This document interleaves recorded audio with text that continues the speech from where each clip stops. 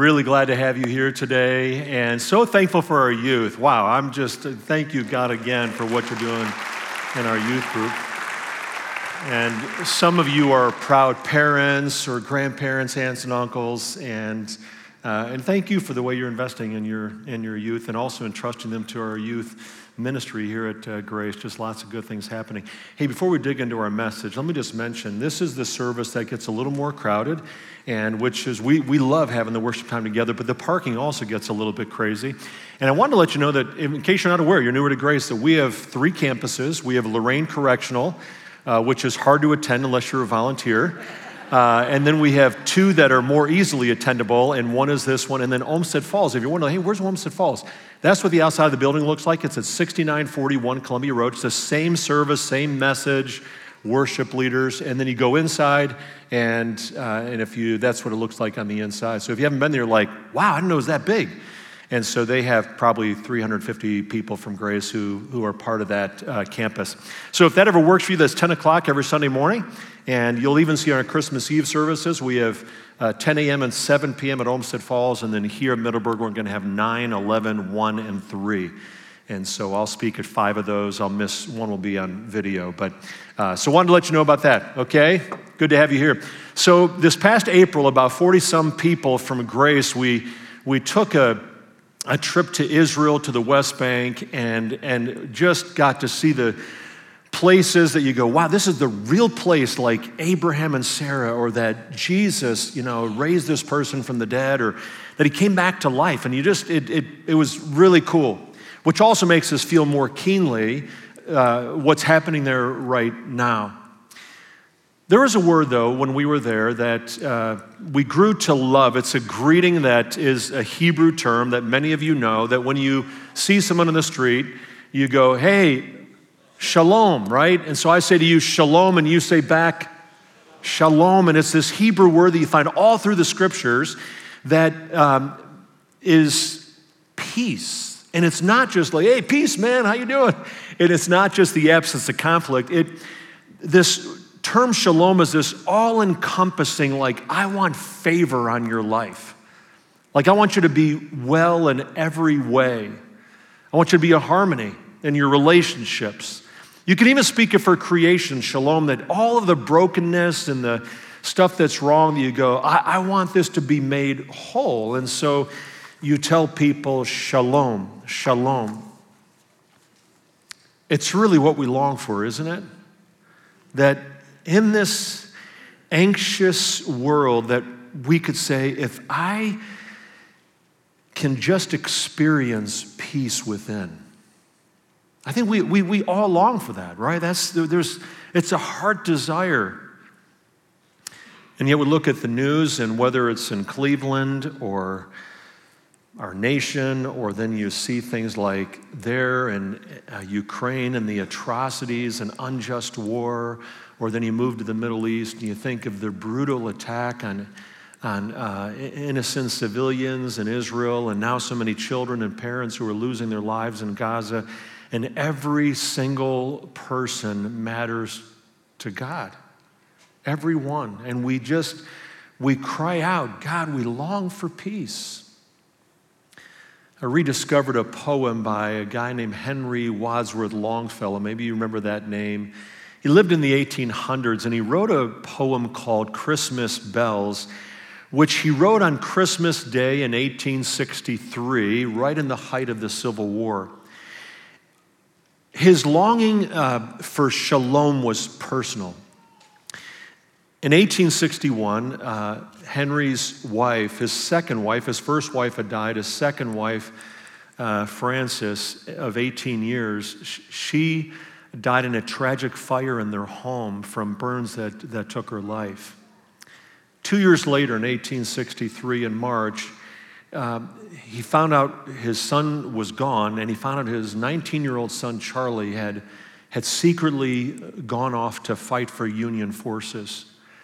Within months, was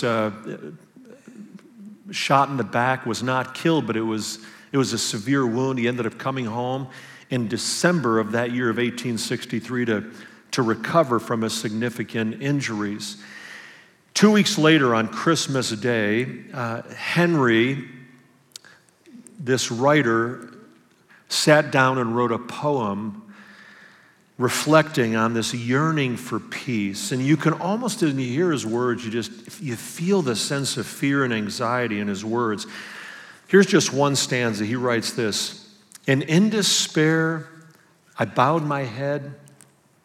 There is no peace on earth, I said, for hate is strong and mocks the song of peace on earth, goodwill to men." No peace on earth, he said. He's thinking of what happened the night Jesus came into the world when it said peace on earth, goodwill, and he says, hate is strong and mocks this song. It's a desperate lament for peace, isn't it? I'm going to come back to him because he doesn't finish there, nor will we. But it's a cry for peace. And it's not just what's happening out there, it's within our own souls, right? I was reading an author recently, Gavin Ortlund, and Gavin said this. He put it this way. He said, if I had one word with which to describe the world right now, it might be the word anxiety. Sometimes it feels like there is a gnawing angst everywhere. I think especially younger people are experiencing this, he writes. I wonder what it is for you that creates anxiety. Could be that you just go, my life just overall just stress. I'm spinning so many plates.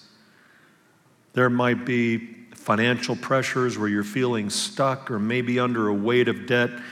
It could be health concerns where the doctor's given news to you or for someone you love and you go, wow, I just, maybe it's anxiety over people that we really care about. I'm being transparent, that's me. I have some people in my life that I love a ton, that are in a season of their life that I long to see a new chapter be written. And sometimes as I pray, I just feel my own sense of powerlessness. It's not that I don't trust God, but I long for another chapter to be. There's anxiety. There's the epidemic of loneliness. And, sometimes we think loneliness affects just like older people maybe who have left their jobs and a lot of their friends, or maybe they've had people who die. But did you know that, I read this week that Gen Zers are twice as likely to experience this sense of feeling lonely than people over 65. In fact, maybe you saw in the news this week, it came out from the CDC that in 2022, that more Americans committed suicide in that year, the last year for which we have records, than any other year in record in our history. And to make matters even worse, maybe you have seen like whenever they talk about someone took their life and you see there's the number of the suicide crisis hotline. They go, hey, if you're feeling any kind of, here's a number you can call. They took 2 million calls in 2021, and yet there were 300,000 unanswered calls. We long for peace, don't we? For some of you, this is personal. Talked to a guy this week who told me about his son dying by suicide, and my heart ached for him. And it's so many other things that might be like, man, it's just my workplace is crazy. And we long for shalom, right? Friends, can I tell you, I am so grateful that that's what Christmas is all about. That we have this candle that we light, this second candle of the Advent wreath, and that candle signifies peace. That the child who was born into that Bethlehem stable would break into our sin-sick world to bring peace, shalom. It's why Jesus came. So what I want to do here is I want us to look at the problem.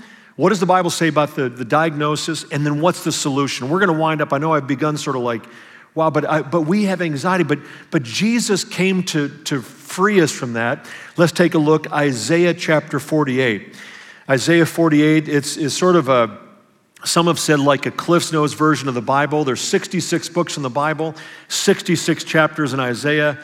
There are 39 books of the Old Testament and 27 in the New. And Isaiah have 39 chapters of of judgment, and you have 27 chapters of good news, that God's restoration. So that's why some have called this the gospel according to Isaiah. It's a book that's quoted in the New Testament about 80 times.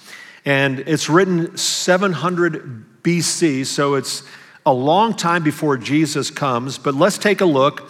By the way, if you didn't get notes on the way in, you can also check out our website, gracema.org, or just download the Grace app, and you'll see the message notes there. We're going to see our ultimate hope for anxiety and how you and I can experience the wonder of shalom, not just at Christmas, but today and all of our tomorrows.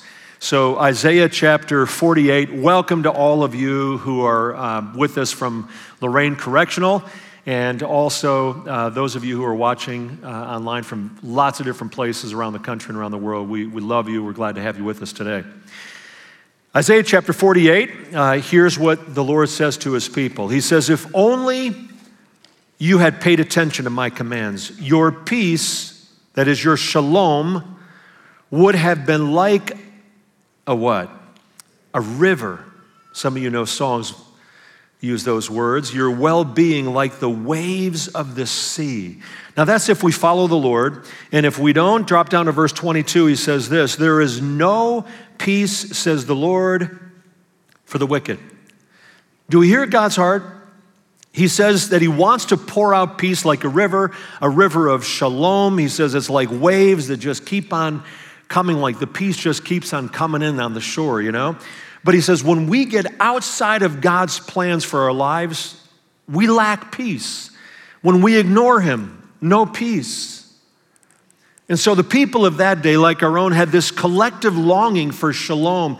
And God, in his infinite, grace and just his limitless love for them and for us, he makes a promise some 700 years before Jesus arrives. God makes a promise that there would be a Prince of Peace. A Prince of Peace. Let's see how. If you go back a number of chapters to Isaiah chapter 9, God speaks through the prophet announcing the coming of this majestic figure, one who would heal and restore and reign. And here's what we read in Isaiah chapter 9, verse 6. We read, for to us a child is born, to us a son is given, and the government will be on his shoulders, and he will be called Wonderful Counselor, Mighty God, Everlasting Father, Prince of Peace. Of the greatness of his government and peace there will be no end.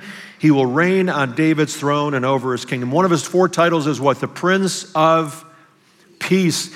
The word there is Sar Shalom. S-A-R. You want to say it with me? Sar Shalom. It's Prince of Peace. And what that means is this, that he's the one who can remove all peace-disturbing factors and secure the peace. It's something that sets this Messiah apart from every other human ruler. I mean, who else can say that? I'm gonna secure peace. Only the Prince of Peace can say that. The only lasting peace, listen to this, the only lasting peace we'll ever have in our lives or in the world is found in Jesus Christ, our Savior.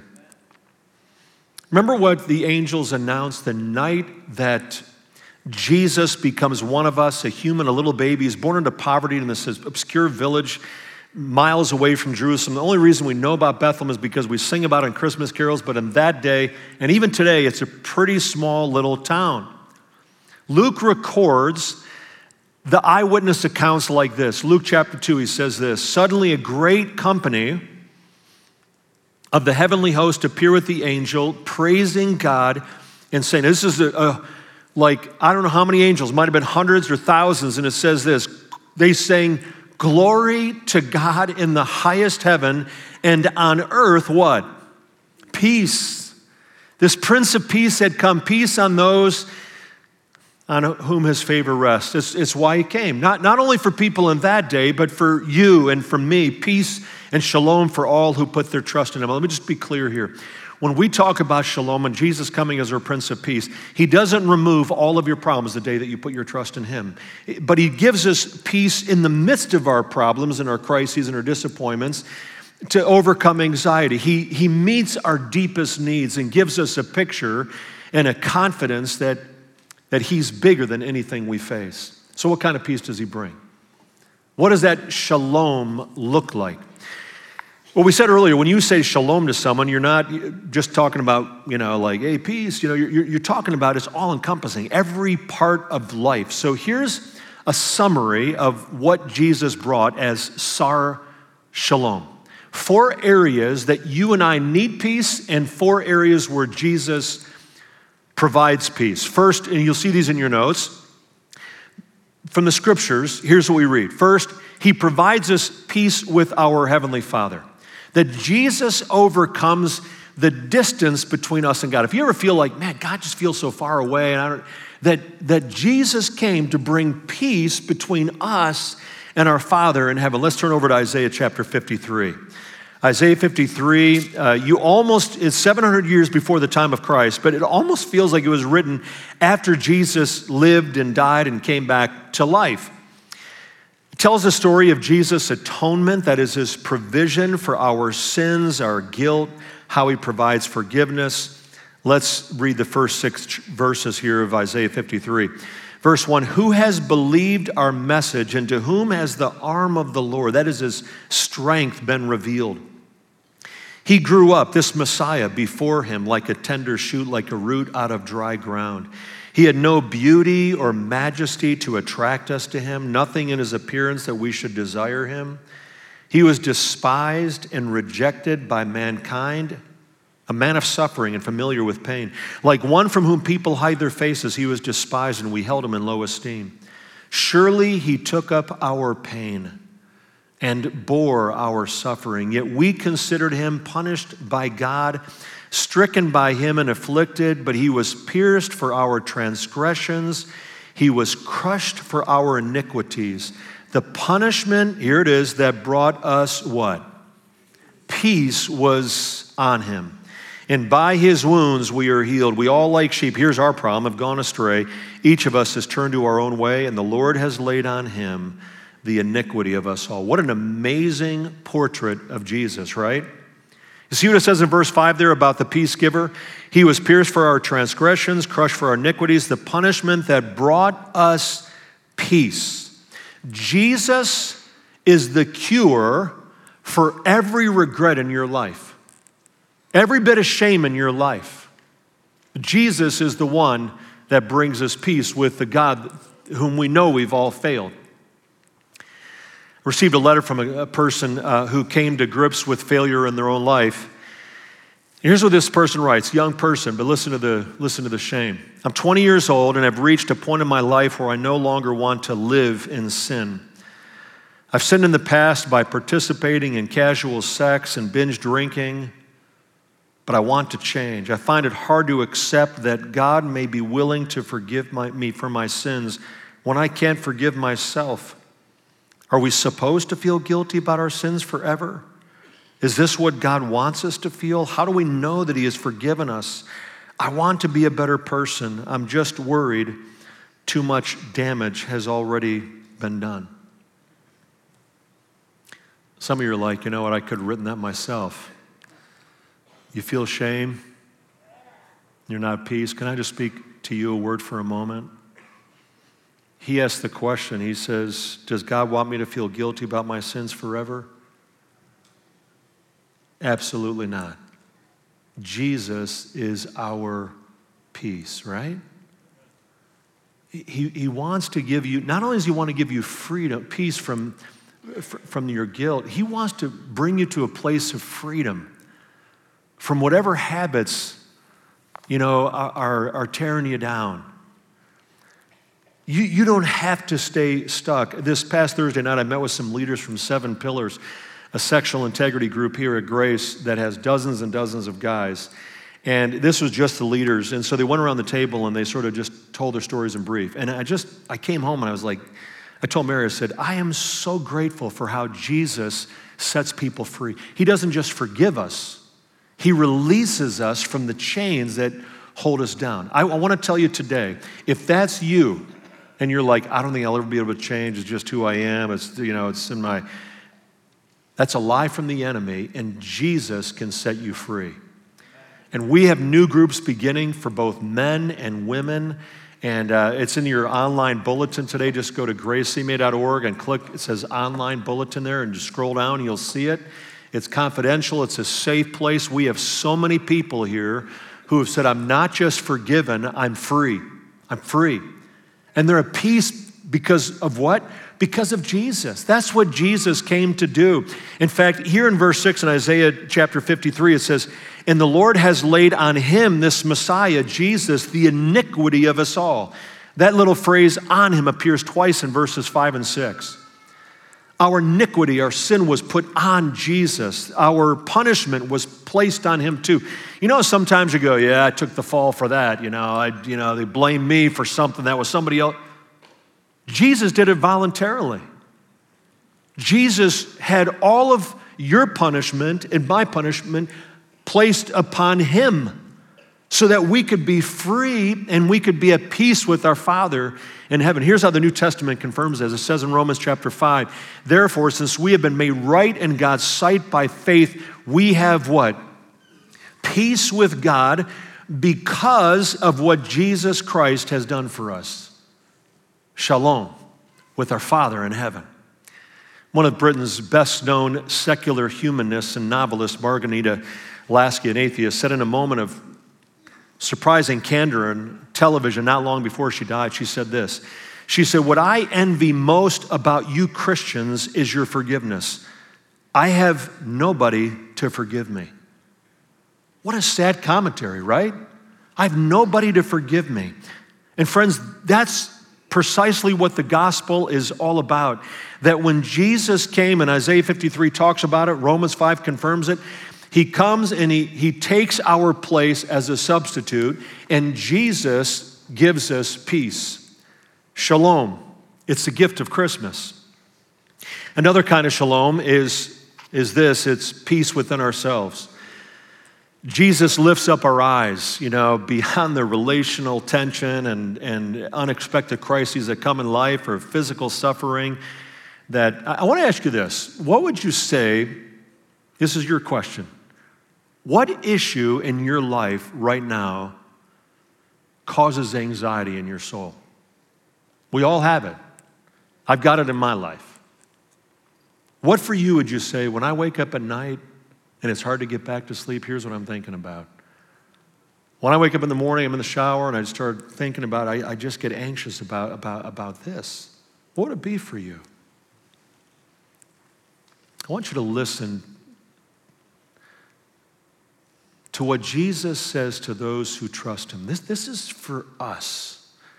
It's the night before he goes to the cross, and in John chapter 14, verse 27, here's what Jesus says. Can we read this together aloud? You ready? Where it says, I am leaving. Let's read it together. Ready?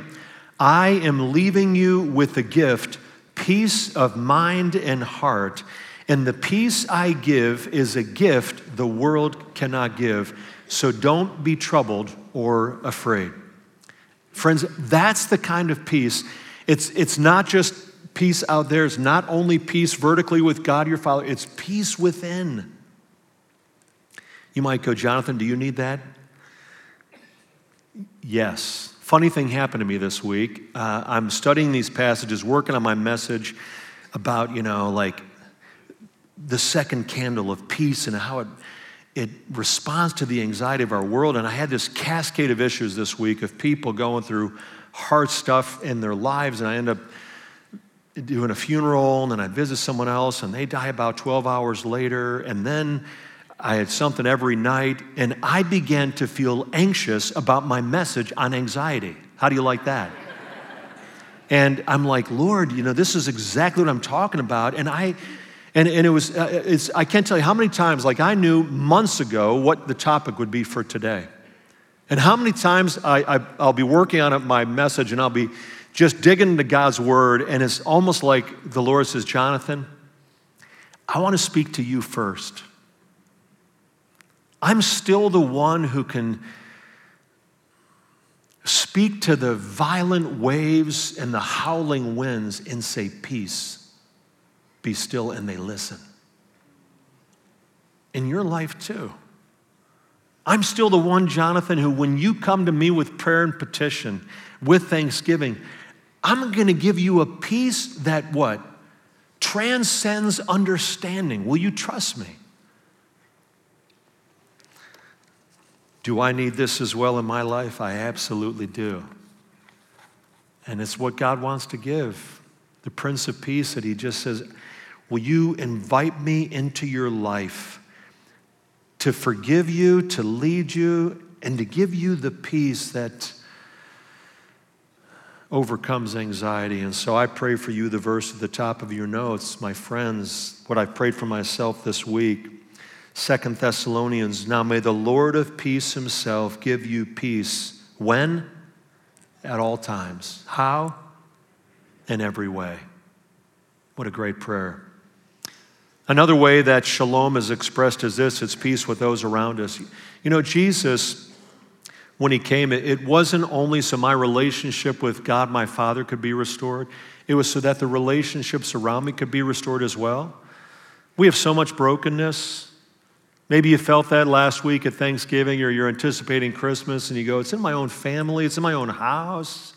You know, Ephesians 2, listen to this, for Christ himself has brought peace to us. Listen to the miracle he did. He united Jews and Gentiles, that is Jews and non-Jews, into one people. In his own body on the cross, he broke down the wall of hostility that separated, and friends, he's still doing it today, right?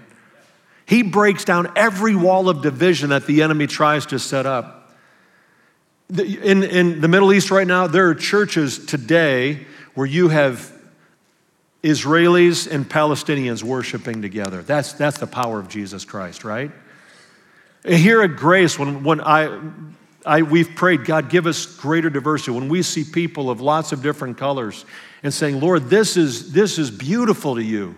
You love this. You've broken down walls. And he wants us to be agent of peace. Can I ask you this? If there's tension between you and somebody else today, Jesus died to break that wall down.